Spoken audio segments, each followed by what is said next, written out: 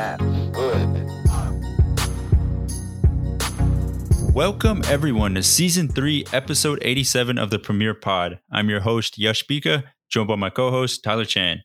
In this episode, we'll be discussing the Champions League and Europa League final and a couple transfer updates from Chelsea and Arsenal. And just in general, just a general update about where we are, where we kind of see our goals and our plans for the upcoming Premier League season. But to get things started, talking about the Champions League final that happened last night. So we're recording this on Monday. Champions League final happened on Sunday. I actually didn't get to watch this live. I went on a hike to kind of get away from everything and just relax a little bit. So I had to rewatch the entire Champions League final on replay. And most of the time, whenever I miss a game live, I'll tend to just go to YouTube and watch the highlights because it's kind of hard to block out 2 hours worth of time, especially when you're working full time and stuff like that. But for this game, you know, I was really looking forward to this game. So I just basically made the effort of just watching it on replay. And to be honest, I told Tyler kind of roasted me. He was just like, you should have just watched the highlights on YouTube. And I agree with him on that point. But I will say just a couple things I took away from this game. First of all, Kingsley Coman. Oh my goodness. I think everyone knew how good of a player he is. But this game, I mean, he just went off. He had that right back for PSG. I think his name is Kehrer or Career. Yeah, Kehrer. He just had him on skates the entire time. I mean, he was all over the place.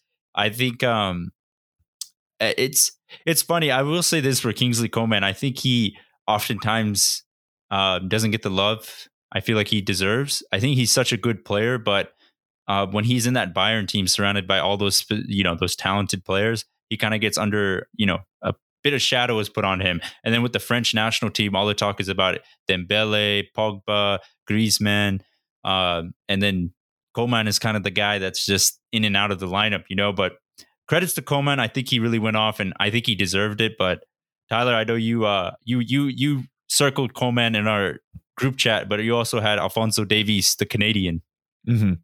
And before I get into that, I have to say kudos to you, Yash, for managing to not have the game spoiled for you before watching the entire replay. Because literally any time this happens, especially a final for a Champions League final, it's the hardest thing not to open social media, open a text, and it's like, oh, what a game. Or, oh, that was a kind of a meh kind of final.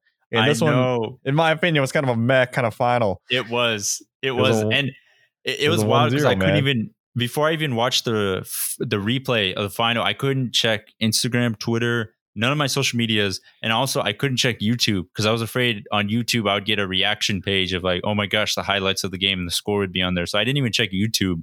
So I was basically off social media the entire day yesterday before I could watch this final. I probably should have told you. It's like, this one's a highlight one, mate. I know it's a final, but oh boy.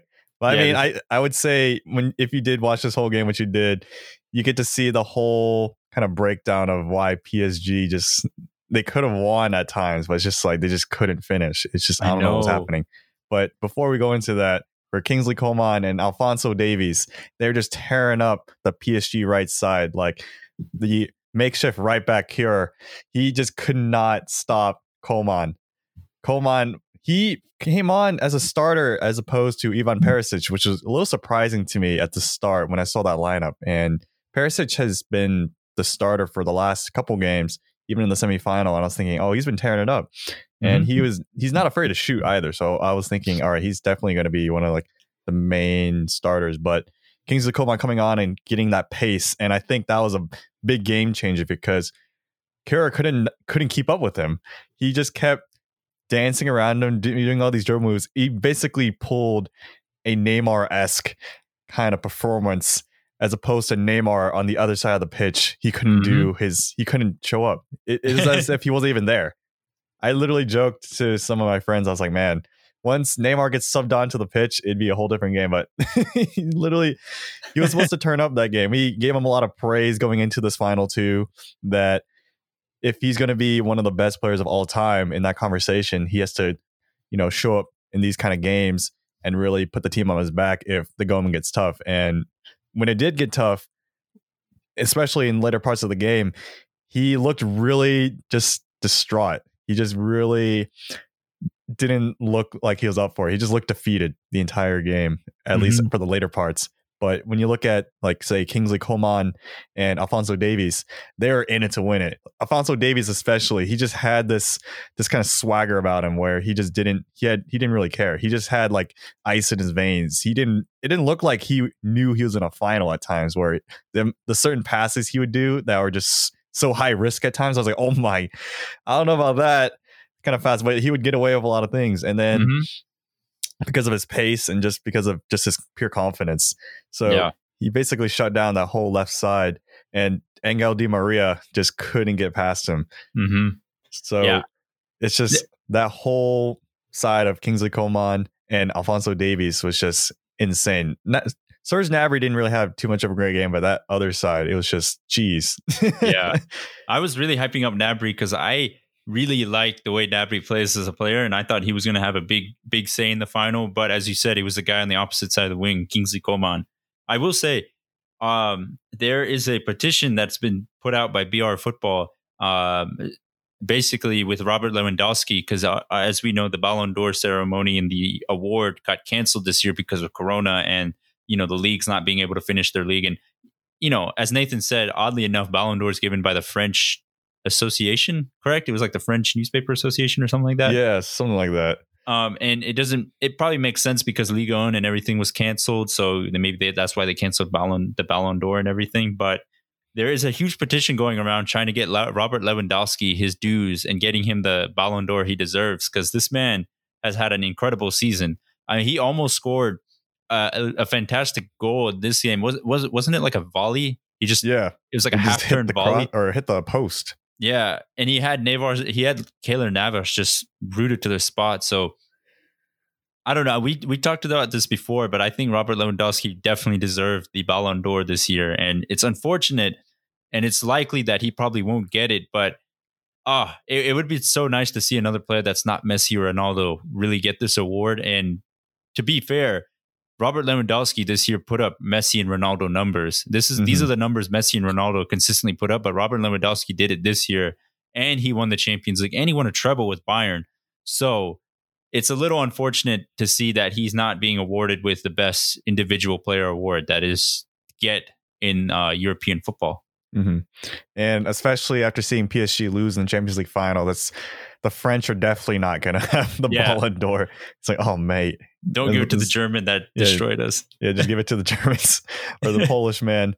But that's also a shame because there's also, the Young Player of the Year award. Was it the Golden Boy award? The Golden Boy. Yeah. That definitely, I feel like, would have gone to Alphonso Davies, the 19-year-old Ghanaian who played in the MLS just not too long ago as a winger. Actually, he was for the Vancouver Whitecaps, a left wing. He was like center attacking mid, and that too. Yeah, as a center attacking mid. He basically did not play left back or defense at all. He's just very attacking, and then he got converted to left back, and now was in the Champions League final for Bayern Munich and won the game. That's insane. What an insane story. And I gotta give props to Alphonso Davies. He's one of my favorite players to look at now, and he's younger than both of us. 19 years old. Yeah, his story is pretty cool. I can't remember the exact specifics of it, but you can go on social media and there's so many social media accounts that post about his story. But it's wild because he joined the Vancouver Whitecaps, I believe, as a youth player, and kind of progressed through the ranks, got promoted to the senior team. I think he was one of the youngest goal scorers in the MLS history, then moved over to the Bundesliga and won a trophy with Bayern Munich in his first season. And then this season wins the Champions League. So he's had an incredible type of trajectory. And I will say this, for someone that has been playing in the attacking side of the field for pretty much all of his career in the MLS as well, it shows that he's a pretty intelligent player when it comes to on the pitch performance, because he's able to just go to the left back position. And obviously that's down to training, but it does take a good brain to figure out where you need to be on the field. And, he has a lot of pace. Obviously everyone knows the amount of pace he has, but you can't just rely on your pace all the time as a defender. You kind of need to know where to be positionally to defend set pieces and also just to defend the winger. So kudos to Alphonso Davies, the MLS product. Mm-hmm. Man, he's going to be such a threat because even seeing this Champions League run where he was able to basically destroy Nelson Semedo's career going up that left wing, but also stop Angel Di Maria in a Champions League final as a left back. That's incredible. And at age of 19, already doing things like this, he's going to be like Trent Alexander-Arnold level in terms of just the best fullback on that side. I hate to say he's pretty much like Robertson. He's pretty much Trent Alexander-Arnold on the left wing. And just like Trent Alexander-Arnold, are we sure fullback is his best position? Because it seems like maybe as he gets a little bit older, he could kind of just take over one of the wing positions. And it seems like with Trent, that could be the same position for Liverpool, where as he gets a little bit older, maybe he can just take over the right wing or the midfield position just because of how technically talented they are. But that's obviously a what if conversation. Yeah, it's a whole other podcast. Yeah, a whole podcast episode. But I want to mention, you mentioned this with Leon Goretzka.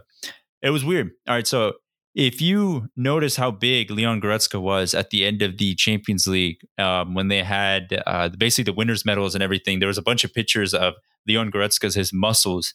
This dude is huge. And I will want to point this out. Leroy Sané, who also joined Bayern Munich during this Corona time, he also got very big as well. So I don't know what they're doing in Germany right now, but a lot of the players are getting huge. And it's pretty much he went through the Adama Traore transformation. So all of a sudden, we're going to see Alphonso Davies looking like Todd Gurley next season at this rate. Dude, I need what they are getting. What is this? They had the secret sauce. It literally took just a few months. Like Leon Goretzka looked like, he wasn't skinny, but he was just like, average. He looked like Kai Havertz almost. Yeah, literally like Kai Havertz. Like he had like a more lean build from just looking at him.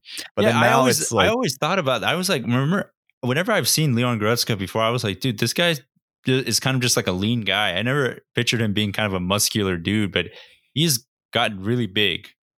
He reminds me of our former Reed Soccer star center back Nick, who just came out of nowhere and just had like the biggest build of all time. It's like, where did this come from? So I think whatever they're doing, it's insane. But geez, Leon Goretzka, if you haven't looked him up, if you look at him from 2018 to 2019 and then 2020, it looks like one of those insane transformations. It's like, what the heck? And he takes a lot of pictures now, kind of showing off his physique. So it's hard to miss. Yeah. But before we go too far, I wanted to also mention the other side for PSG in terms of, we're saying all these things about all these Bayern Munich players going off. But then on the other side with PSG, their star men are just like, they're not. What is happening over there? Yeah. I feel like it might be down to a little bit of them not having much football to play since Liga got canceled while the Bundesliga came back. So they got to get some games in them while in quarantine. But for PSG, they literally just had Champions League. Yeah. I will say this. I think, I don't know. I feel like maybe the pressure got to those players, especially Di Maria, Mbappe, and Neymar. I would say Neymar and Di Maria, especially because a lot of people will say they kind of went there for the money and the pay raise. You could basically say that for every PSG player at this point. But Mbappe, that's kind of his hometown club. It makes sense that he went there. But I don't know. I kind of felt like the pressure got to Di Maria. He scuffed a chance, with his right foot. Neymar basically missed a good chance that you would think he would score. Mbappe missed a couple that he should have put in the back of the net. So to me, I felt like honestly it was a little bit more of the pressure because I think for the most part, I thought PSG played pretty well, especially, I'm not even going to say this because he's a former Manchester United player, but I thought Ander Herrera was one of their better performing midfielders of that first half or before he got subbed off. I mean, he completed a lot of passes. I mean, he set up that Mbappe chance in the first half, I believe, and Mbappe most of the time would have finished it, but he didn't. So I don't know. I thought PSG played really well for the most part, but their attacking talent that they paid millions of dollars for just let them down completely. Yeah, they had a lot of veterans too that were in the situation with, Di Maria, Keylor Navas. This is not their last or not their first Champions League final. Yeah. And, Thiago Silva, Neymar, like they've been in big competitions for a long time now. But it's just something about PSG was just off. It just seemed like this was like their first time, which it was. It was like their first time as a team in a big European competition final like this. And also for Tuchel as well, he hasn't really been this far in a competition but I mean, if you look at the other side, Hansi Flick for Bayern Munich, this is kind of his first rodeo too, but he just looked like they were so much more prepared. While PSG, they had a lot of good chances. Like it's just they just couldn't finish. Yeah, they just weren't expecting their chances. I feel like at times it's like, oh, like especially that one Mbappe chance where he was just at the middle of the goal box and he just had an open shot and he just scuffed it. He just did a little like pass. It felt like P-roller. Yeah, like not a P-roller, but like a little bit above that. Like whatever above P-roller is. I guess just just not Mbappe pass. Level, not an Mbappe level strike. It wasn't like World Cup final Mbappe. Yeah, let's put it that way. And that really surprised me. I was thinking in these kind of situations, those kind of world-class players, those kind of elite players would turn up. But every player in PSG besides, I would say, Thiago Silva is their best player. I felt like that game. They just weren't ready. And then Marquinhos too, he did a pretty good job covering for Kerr, who just kept getting wrecked on the right side of the defense. But I feel like besides Navas, Marquinhos, and I'd say Ander Herrera did have a good game too, and then Thiago Silva, it was just their attack just couldn't finish, and that was the biggest downfall. And it was really surprising to me because I was thinking 1-0 for a Champions League final like this, that's really surprising for a PSG team to get shut out. Yeah, PSG team that's known for their attacking, that pays for their attack. And I will point this out for, I guess, our last topic with Bayern and PSG. The PSG or the Bayern lineup was $100 million less than the PSG lineup. And I know a lot of people were going for Bayern Munich who are, they weren't really Bayern Munich fans. They just went for Bayern Munich because they basically not play football the right way. It's more about how they use the board and how they use their finances. Because if you look at Bayern Munich's team, most of their team is actually, a lot of their players are just free transfers, loan-ins, or grabbing them off good deals from other teams. And I know a lot of people make the joke that they just buy every good Bundesliga player that doesn't go to Bayern. They just buy them. And that's true. But you have to give them credit for picking up players like Lewandowski on a free transfer. They picked up Götze. Wasn't on like almost a free transfer at that point? Yeah, it was a very pretty good deal. And then, I mean, you see, they were Gnabry was on a cheaper deal. I think Coman was a swap for Vidal, right, or something like that. Not with Vidal, but it was sort of a cheaper deal. It was a swap with Douglas Costa, right? Yeah, I mean, and they picked up Davies on a pretty good transfer as well. So generally speaking, Bayern Munich always they have such a good, talented squad, but they make the right decisions in the transfer market. They know when to buy players. They know how to evaluate players. They know when the right time to go in and purchase them. And I think it's a good model that a lot of big teams should start to follow, because Bayern Munich aren't putting themselves in a big financial hole all the time because they're not spending for like 200 million on an attacker or 100 million on an attacker consistently. They just go in and buy players on the cheap, buy players on deals, and it finally worked out for them. So I have to give kudos to Bayern because, in this age of every club having a ton of money now, it's very easy for clubs to kind of go in and buy every big player there is for 100 million, 150 million, 80 million, 90 million. But Bayern have stayed steady and just done their same business of picking up players on expiring deals, picking up players on the cheap. So I was happy that Bayern won because I think it showed that you don't have to be PSG and have all this oil money to be successful. If you do things the right way, you'll eventually win. Yeah. And to add on to what you're saying, Yash, on top of Bayern's good deals, they also have a really good academy where they brought up certain players like Thomas Muller and Joshua Kimmich, like Schweinsteiger, right? Schweinsteiger, Lahm, right? We're part of that. As well. Dude, Lahm's been there for, geez. If you remember Philip Lahm, you... OG. Holy cow, OG. But yeah, definitely Philip Lahm, who was eventually replaced by Joshua Kimmich, I believe. Yeah, I guess in this scenario, if you play just right back. But yeah, on top of that, I'm just thinking this game, a lot of my friends were looking at this game as kind of like oil money, just paying to win versus kind of developing the proper way, just more pure football, where it's like this is the right way to do it, where you kind of develop players but also get players on a good deal and kind of stay within financial fair play. But PSG is always known for having the PSG with the dollar sign and as the S, where they just go in and just kind of break the transfer market, go crazy, where like Neymar, I remember, was just an insane number. 220 mil, right? 220 mil. And before, back in the days, I remember 50 million was a crazy number. Ronaldo went for 70, I think, or 60 million, and that was like, transfer record. I thought that would break the market, but 220 for Neymar and then 170 for Mbappe. I was just like, how are they doing this? Financial fair play. So it like all these kind of moves, I feel like, are the reason why, on top of some moves from like say City, Barcelona, Real Madrid, even Liverpool at times have kind of broken this transfer like fluctuation and inflation. But I'd say PSG was the worst of them all, and just they really were just like a pay to win team. Like when you play a video game, that person who comes in with like a $5,000 team for a $60 video game, it's like, all right, you need to calm down. And PSG is the equivalent of that. So I feel like all of like at least our friends that we've been talking to, it felt like if PSG were to win, it's kind of like pay to win what would win the Champions League this year. But that's why a lot of people were rooting for Bayern to win. And that's why a lot of, random fans of just not even Ligue 1 teams, they just don't like PSG. It's just, they just have this kind of aura about them where it's just like, all right, it's just all money. And that's why when we mention players like Neymar and Di Maria and Keylor Navas, it's like, oh, they're just there for the money. It's like they're not even there for the club. So it's kind of tough because there's certain players on that team that I really like Mbappe. I really like Mbappe.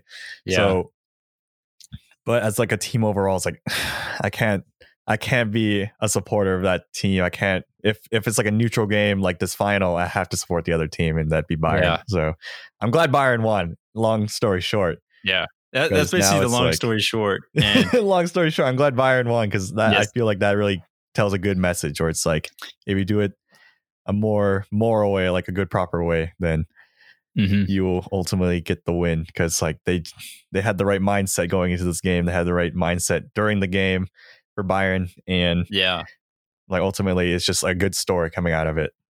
And I also, this is my last thing with them, I will say, when you do it that way, you kind of build a good team culture and a good, basically, an environment where, whenever things go bad, no one starts pointing fingers. Everyone has accountability, because that's like culture that they kind of bring. And it's pretty interesting because a team such as Liverpool have been doing it sort of the same way as well, such as Bayern. I know they broke the record with, buying Van Dijk and such, but in general, it's not like they have gone out and bought 180 million Mbappe or 220 million Neymar. They've slowly built up a squad and built up a culture, and that allowed them to win the Champions League. And the same with Bayern, who couldn't really get off the semifinal hump, but they finally did, and they won the Champions League again. But we're switching gears to the Kings of Europa League. Sevilla beating Inter Milan 3-2. I will say this, Lopetegui has to be probably the most nervous looking managers on the sidelines of all time. That dude literally looks like he like robbed a bank and he's getting interrogated. He looks sloppy. It's just like he's biting his nails. Up his collared shirt. It's biting just like his that, nails. Yeah, biting his nails. Like his hair is not really fixed, but somehow, some way, it's just sometimes that it doesn't really matter what someone looks like. It's just like if they can do the job, they can win you some big things. And that's kind of like how it is real life of work sometimes too. It's like, how did that guy get into this office? And he's like, oh, holy cow. And you just realize he's like a beast, or she's like insane at what she does. Yeah. It's how it is sometimes for soccer too. And then you see like the other side with Antonio Conte. He has a lot of pedigree with him with Chelsea. And then like Lopetegui going into that game, he's like, man, he just got sacked from Real Madrid. Yes. So this game was like some contrasting kind of notions, but I would say Inter were the favorites in my opinion going into this final, and then Sevilla somehow got through Manchester United. I feel like I was a little surprised by that, because I was like, oh, I don't really think of that many star players on the Sevilla team. And Campos, man, went off. And yeah, so that Campos did go off. And then Luke de Jong, of all people, who didn't score in 8 games prior, I believe, to the semifinals, just went off, scores the winner, and then he scores in the final too. So, I mean, that goes to show some people are just clutch gameplay winners. Mm-hmm. And Sevilla won, I believe, their 6th Europa League in this century. Most of any European team. Like, that's insane. For a team to win 6 of one any trophy, European competition, that's crazy. Within 1 century, and the century's only been 20 years. Like, that's incredible. Yeah. I think it was. I don't have much to say because it's just a great achievement. I think whenever Sevilla's in the Europa League, you can pretty much shoehorn them into the final, semifinal, and win it. Basically, it's like it doesn't make sense sometimes. It's like they just won just because they're Sevilla. Yeah, I feel like that's just what happened. Exactly. So I don't understand how they're able to do it every season. It's fascinating to say the least. But they deserve it. Congrats to them. I really didn't have much to say about the Europa League because I was in a meeting half the time when the game was going on, so I couldn't really watch it, and I had really no intention to rewatch a Europa League final. You rip having the Europa League final be on a Friday at 3 p.m. It was that's why no one's watching the Europa League. Why is it on Fridays? The final is at a Friday at 3 p.m. I was in a meeting as well during this, and I was watching the game, and I saw the final goal with Diego Carlos with a bicycle kick, hitting it into Lukaku with an own goal. Ultimately, that was in my meeting. I was just sitting there like, oh, yeah. I was talking literally, and then when I saw that, I just stopped and I just lost my train of thought. And I was like, that just happened? Is Sevilla about to win the Europa League again? And then they won, and I was just thinking, holy cow! Exactly. So, I mean, at least if you are at work and then you don't have much to do, it works out. But I guess for me and Yash, usually we're a little busy at work. But if you say, at like a library, or actually it'd be kind of hard to watch at a library, or like, some random desk job where you're doing, not too much interaction with anyone else. You're just kind of by yourself. Yeah, you can just kind of works out. But if you're like in constant communication with people, it's a little harder to watch these games. But that's just, I feel like that's my take. But man, I feel like this is a really good final. It just went under the radar. Exactly. I think it was just a European football fatigue off everyone's mind. Exactly. But switching over to transfer news, there's some quick things. First of all, it has almost been an entire month since the transfer window has been open, and 3 Premier League clubs have yet to sign anyone. I'm talking Wolverhampton Wolves, Manchester United, and Leicester City have not signed anyone in the transfer window, which is amazing to say the least and quite fascinating. But quickly going into a team that has just been going off in the transfer window, I would say probably if they get everyone that we're reporting, and it looks like they will because the reporter we are going off of is super reliable, they probably, I'm going to just say this, they might literally have the best transfer window of all time. Chelsea have now basically, Fabrizio Romano has confirmed that the deal for Kai Havertz to Chelsea is done and Thiago Silva to Chelsea is done. And Chelsea are trying to figure out a way where they can loan Tomori and Emerson to get Ben Chilwell to sign him on a full-time contract. My goodness. If Chelsea fans, if you literally get out of this window and you've signed Timo Werner, Ziyech, Kai Havertz, Thiago Silva, and Ben Chilwell, that's 5 players. That's 5 game-changing players. And I think if they actually do that, I don't know. I always said that Chelsea needed to focus on the defense, but if they get Ben Chilwell, I know Thiago Silva is 36, but we saw in the Champions League final that he is still a pretty quality center back compared to most. I mean, especially what Chelsea have right now. Yeah, exactly. A much bigger upgrade than whatever they have. I just don't get it. I don't know how they have all this money. I don't know if it's because they didn't get a chance to buy anyone in the previous window because of the transfer ban. Maybe Abramovich has this extra lump of cash, but it's getting kind of scary. This almost feels like Chelsea have turned into the PSG of the Premier League at this rate, because at this point it feels like they have unlimited money. It's just it's crazy. I don't know. I don't know if you agree with me. It feels like they've literally turned into PSG. of the Premier League. I don't think it's that insane yet, because if you still look back at it, it's like, say, Ziyech was still a pretty good deal, like under 50 mil. Warner was 50 mil or 50 million pounds. And when we speak in these kind of terms, and then Kai Havertz is going to be 100, and this is still cheaper than Neymar. Yeah. But at the same time, too, going through, if you think about it from last year, if they didn't spend the money, how much would they have to bring over? And then, like, I guess you just spend it all at once now. But at the same time, since we're in this kind of financial crisis across the globe, most teams don't have as much money, I feel like. But I feel like certain teams like Chelsea, they're still kind of flexing their muscles as if there's no kind of disruption in the world. It's as if it's like, oh, it's just smooth sailing. And you kind of see that with Manchester City too, spending 40 million on Nathan Ake and then another 24 on Florian Torres. But I mean, for Chelsea to spend this much, that's pretty incredible. And for Kai Havertz, 100 million. Yeah, and Thiago Silva's a free deal, but he's not going to be on a cheap contract. That man's going to want at least 200K. At least 200K. It's a lot of money. And also, he's coming from PSG, so he's probably making bank. And I don't think he would probably settle for a lower. I think the figure's going around 50 million pounds. So 50 mil for Ben Chilwell. Yes, that's a reported figure, around that figure. I'm not surprised, but at the same time, now I'm a little concerned with how is Chelsea getting all this money? Unless Roman Abramovich, during that year where he couldn't buy any players, he just put all of his money into Tesla stock, and then the Tesla stocks have gone up.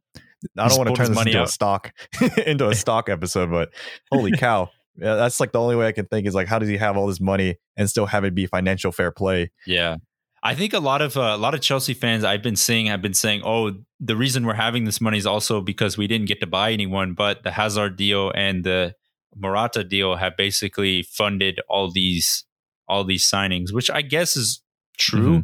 But I mean, gosh, I don't know. With these signings, I'm kind of scared. I actually feel like they could legitimately challenge for the title with City and Liverpool. I feel like, I don't know if they'll win it, but I actually feel like it will be a much more of a challenge. It will be almost like a 3-horse race at this point, the way they're going.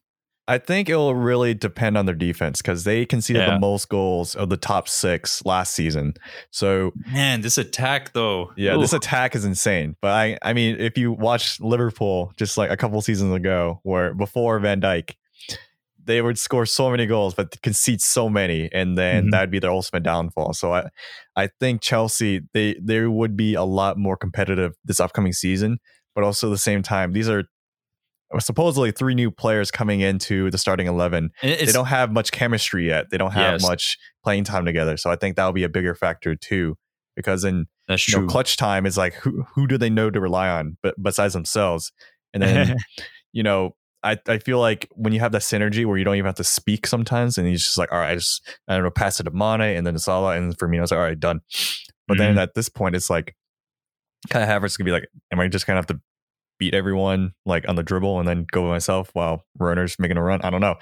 It's just literally they have to figure out how each other play, and I think that'll take a couple of seasons at least. And I think Chelsea are known to win trophies, like that's what they do regardless of the manager. But this is a very peculiar situation that they're in now, since they brought in Lampard, and then I feel like the culture is slightly changed, because I feel like Lampard would be more nurturing of the academy products, and he was kind of forced into it, but now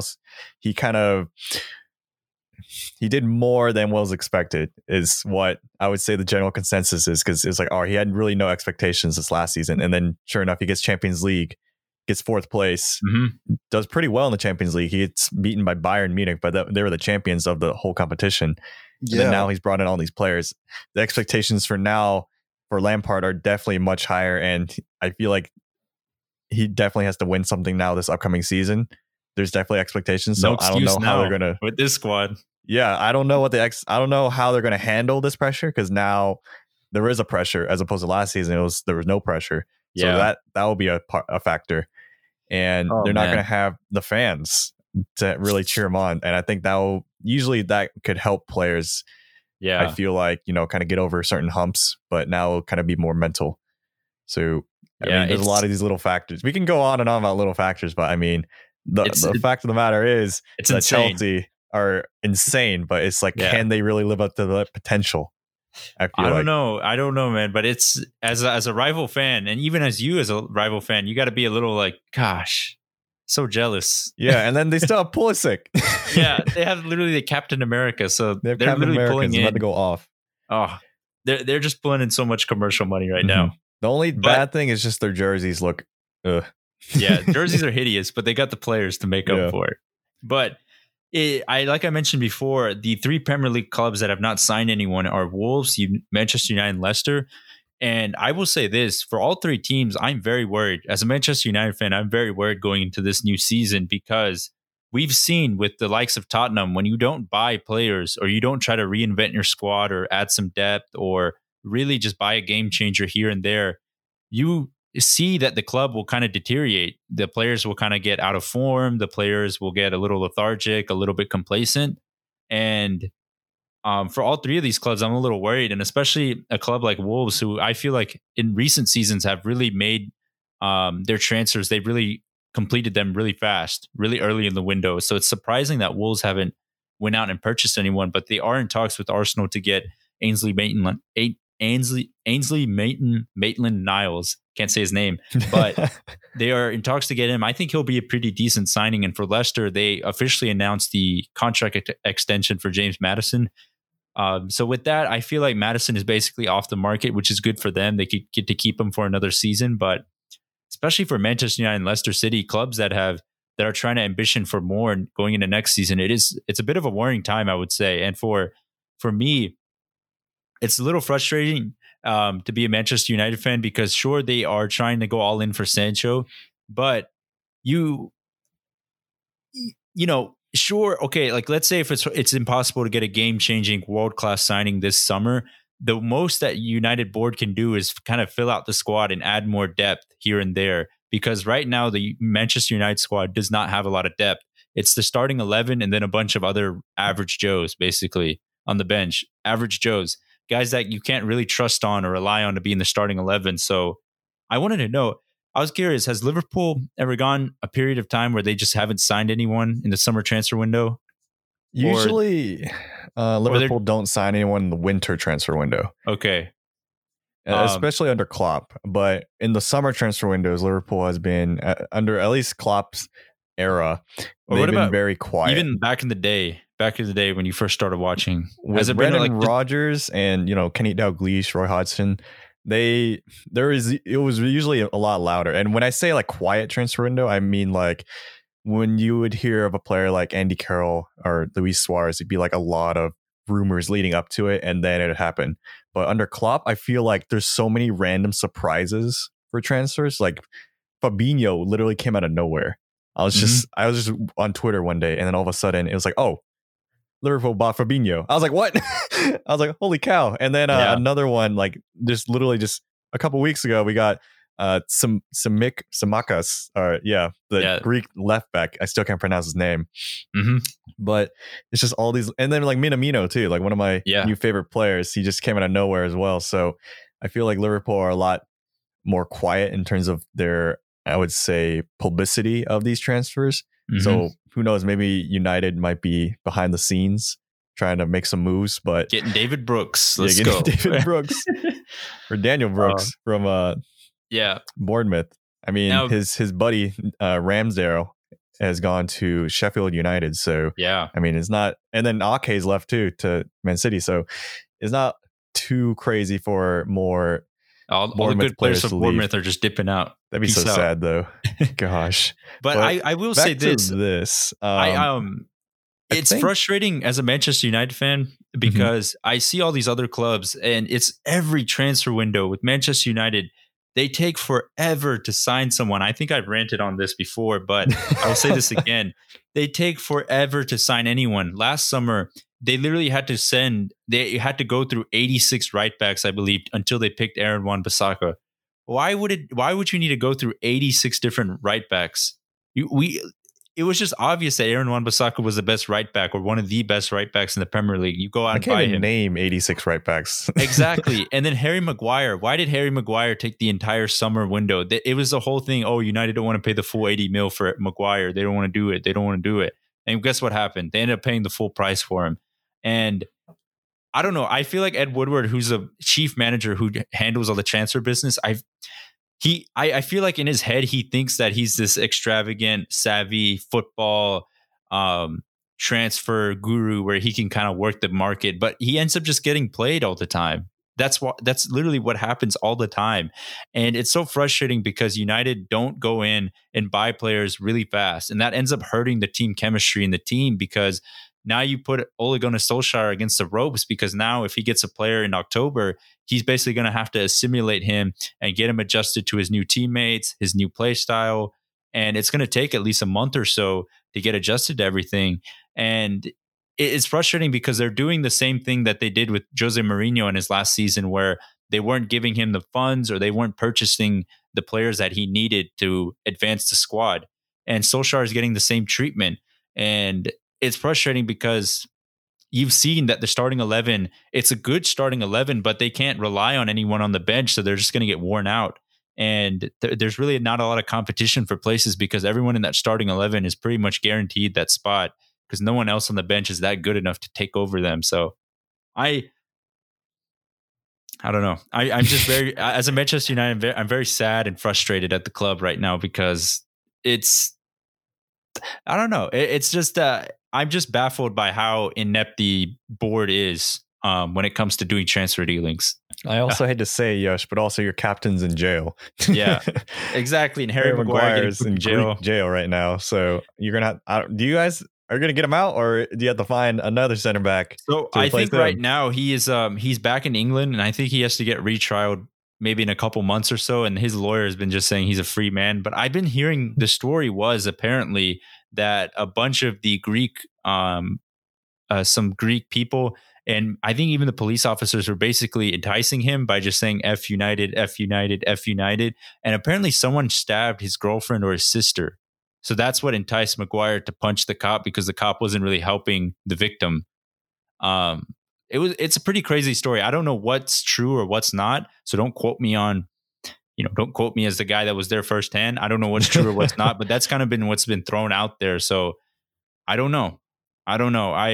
Initially I was very upset with Maguire, but if it was one of those reasons where literally his family member or his like spouse got stabbed, then it's like, okay, you have to defend them if like something bad like that happens, Yeah. But so as of now, it's just all speculation. We have no idea. Exactly. And then Victor Lindelof actually was played superhero, saved a 90-year-old grandma's purse in Manchester or wherever he was. No, it was in Sweden. Yeah. He literally chased down the Swedish robber. Mugger. Yeah. Literally chased him down and grabbed the purse from him. So and then I think Lindelof held him.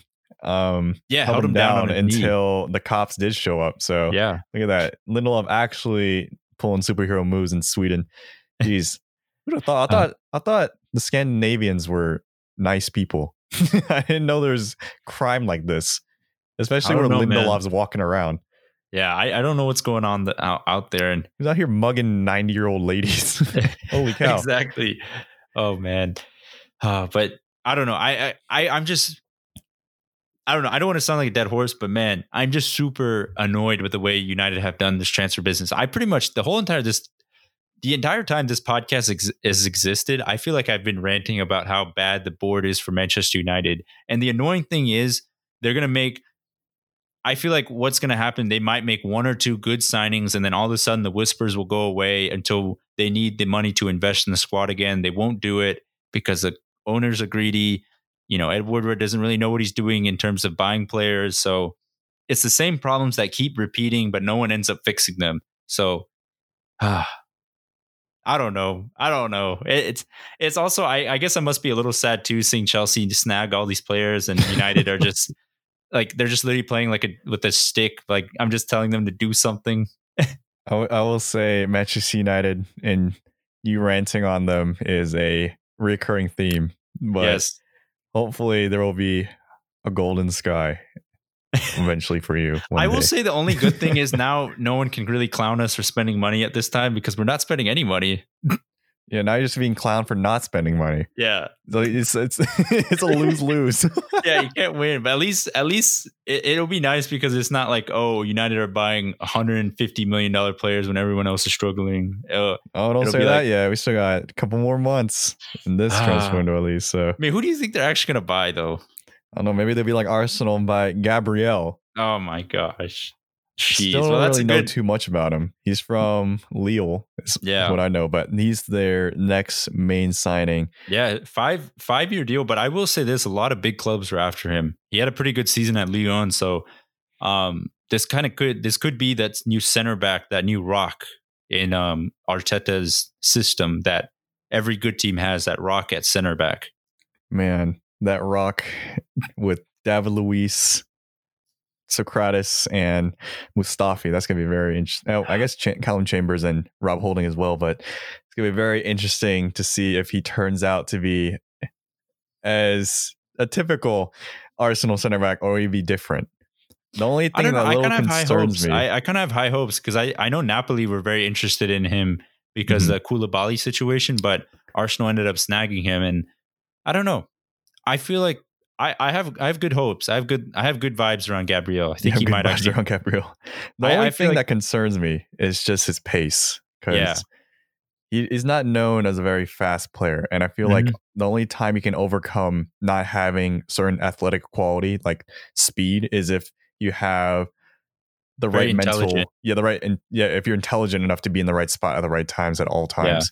Because like we're starting to see it now, where like sometimes you need that pace, and we saw that in the Champions League final. Like Kira just got wrecked by Coman, or he needs like a partner that can back him up if certain situations. But hopefully Gabriel can assimilate to Arteta's system in a certain way where he can kind of shroud his weaknesses and kind of accentuate his core strengths, because as you just mentioned, he is being sought after by a lot of different Premier League clubs, but ultimately chose Arsenal. So it'd be interesting. I don't really know too much about him, to be honest.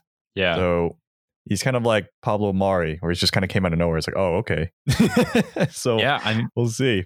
I know Aubameyang, I believe, is rumored to signing his new deal. So Arsenal, that's a pretty good transfer window. I mean, if they get one or two more players, they're heading in the right direction, especially after the FA Cup win. So I'm excited to see where Arsenal go. But this kind of gives us a transition into not even a segment, but just kind of an update on where we are at with the podcast. As you may notice, we haven't been uploading consistently on Fridays as we normally do. That's because more to the fact that I recently started my job and my schedule has not been all over the place, but I'm still kind of getting adjusted in terms of the different schedules that I've been given. So Tyler and I have just kind of have to been working around that. And a lot of times it's just random days like this or random weekends. And so that's why the episodes haven't been coming out on those days, but they're coming out. We're still having the plan of making them come out weekly. It's just more of it could come on a Monday, it could come on a Friday, a Wednesday, maybe a weekend. We hopefully don't want to keep it too much in the limbo of like a random days, but our goal is to still keep it a weekly podcast. That's kind of what we've been doing, and that's what we want to continue to do. But this, we wanted to say that we will be taking a 2-week break just to get everything settled schedule wise, and also kind of give us a chance to refresh and give us a little bit of a break that all the other Premier League players have been given. Give us a little bit of a break after covering the season, but no, giving us a break to kind of recuperate, get some things handled on the back end side of the podcast, more the business stuff, and really just come up with some fresh ideas and just be re-energized. Not to say we're burnt out or anything, but just get re-energized for the new season that's coming up, because it's coming up soon and we just want to make sure we're at the peak of our powers, I would say. And also, as just to reiterate, it's just a good time to take a break, since, as the Premier League players are taking the break, it'd be a good time, because I don't think we've taken a break since March. So we've been going strong. Trucking. Yeah. And since Yash is starting this new kind of work lifestyle, it'd be a good opportunity to kind of adjust and then kind of figure out what our future schedules will be, so that we don't have to be as sporadic when it comes to releasing the podcast. So I know for Yash, just to kind of give you guys some background, his schedule could be like 9 to 5 or like 4 to 12, and he doesn't really know his schedule till like a couple weeks before. Mm-hmm. So if we can figure out a system to make sure we can record ahead of time and then kind of figure out when to release the episode, then I think that'd be good to go. But we're going to be figuring out all these kind of logistical things behind the scenes for these next 2 weeks and then coming up with some new ideas. So we'll be back with some big things. Yes. But we'll just be taking a short break. I'm excited. The breaks always help because they help us get energized and get us going. But especially when we come back from this break, we're going to have a preview episode. Obviously, it's a tradition to have the preview episode before the new season. But as Tyler said, we're super excited to, take a break, get re-energized, get recharged up, and really look forward to the next season. But I want to quickly say that we really appreciate all the support and all the kind words that have been thrown our way on Twitter and everywhere. I know we haven't been super active on Twitter lately, just again with the whole job thing getting adjusted and such, but we definitely do see those messages and those notifications. So shout out to all you guys.